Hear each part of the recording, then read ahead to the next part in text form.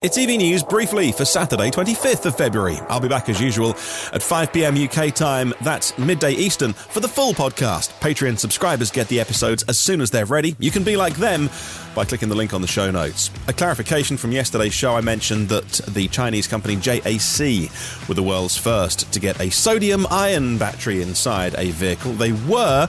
Clarification, it was a demonstration vehicle, so you can't walk into the showroom and buy one just yet. So it exists, but it's not for sale. Sorry for yesterday suggesting that that vehicle was available. Moving on, the Biden administration is looking to reach free trade agreements with countries here in Europe and Asia.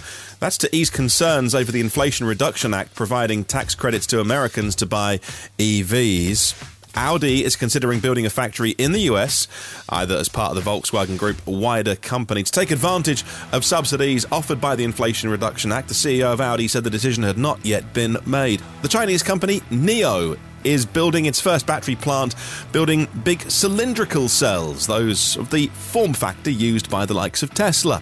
The new plant will have an annual capacity of 40 gigawatt hours. So if you just say it's a 100 kilowatt hour car, I mean, obviously the batteries are going to be a bit smaller for smaller vehicles. That'd be 400,000 long-range EVs out of just one factory.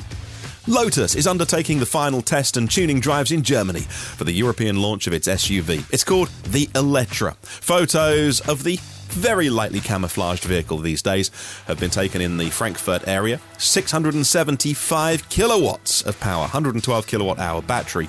Delivery start this year. Cost £90,000 though. BMW has purchased a 105-hectare plot in Lower Bavaria to build an electric battery assembly plant. Cells for the batteries will come from Hungary.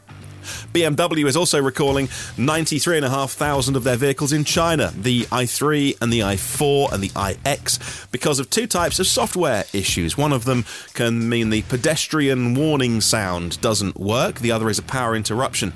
What a shame those can't be done over the air. Man, there's a reason to get doing business like Tesla, because if those vehicles have to go back to all the BMW dealerships in China, almost 100,000 of them, that to me sounds like an over-the-air update, if only that was all possible. Now, the IIHS, the Insurance Institute for Highway Safety, have revealed their top picks for 2023, and you won't be surprised to hear that once again electric vehicles are the safest cars on the road. They single out the Rivian R1T, the Subaru Solterra, the Tesla Model Y, VW ID4, amongst others. The Volvo XC90 Recharge were amongst the winners. Things like side impact crash testing and standards have been made much more stringent this year, and those vehicles all passing. In China, Eve Energy has just announced 4 new projects in China and spending 16.6 billion yuan, a total capacity of 73 gigawatt hours, but in one single factory they're going to build a 60 gigawatt hour kind of super factory, if you like. That would end up, if they get to that capacity every year, the world's largest single unit battery factory. Porsche has assumed complete ownership of the Croatian e-bike brand Grape, adding to its e-bike group.